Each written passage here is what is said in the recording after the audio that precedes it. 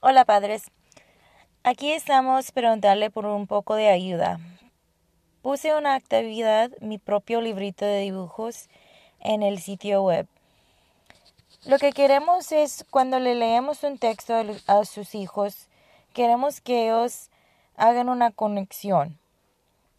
Estamos pidiendo que el estudiante también pueda usar un conocimiento previo para expresarse en el dibujo.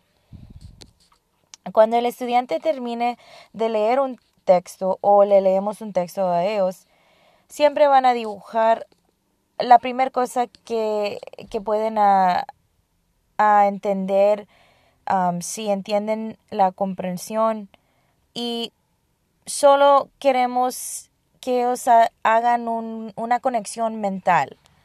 Un ejemplo, lo que subí al website, el librito de dibujos, puse una oración. Lo que queremos es que crean una imagen que conocen con la oración.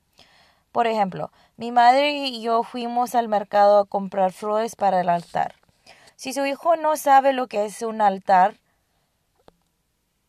la primera cosa que deben de dibujar puede ser los papás, la mamá, la abuelita y él o ella, yendo a un mercado, una tienda, así una pulga, y comprando flores. Si ellos no pueden dibujar eso, no pueden ser una conexión mental nada más sola con esa oración, les vamos a tener que ayudar con más cosas. Porque este TICS quiere que los niños crean imágenes mentales para profundizar la comprensión.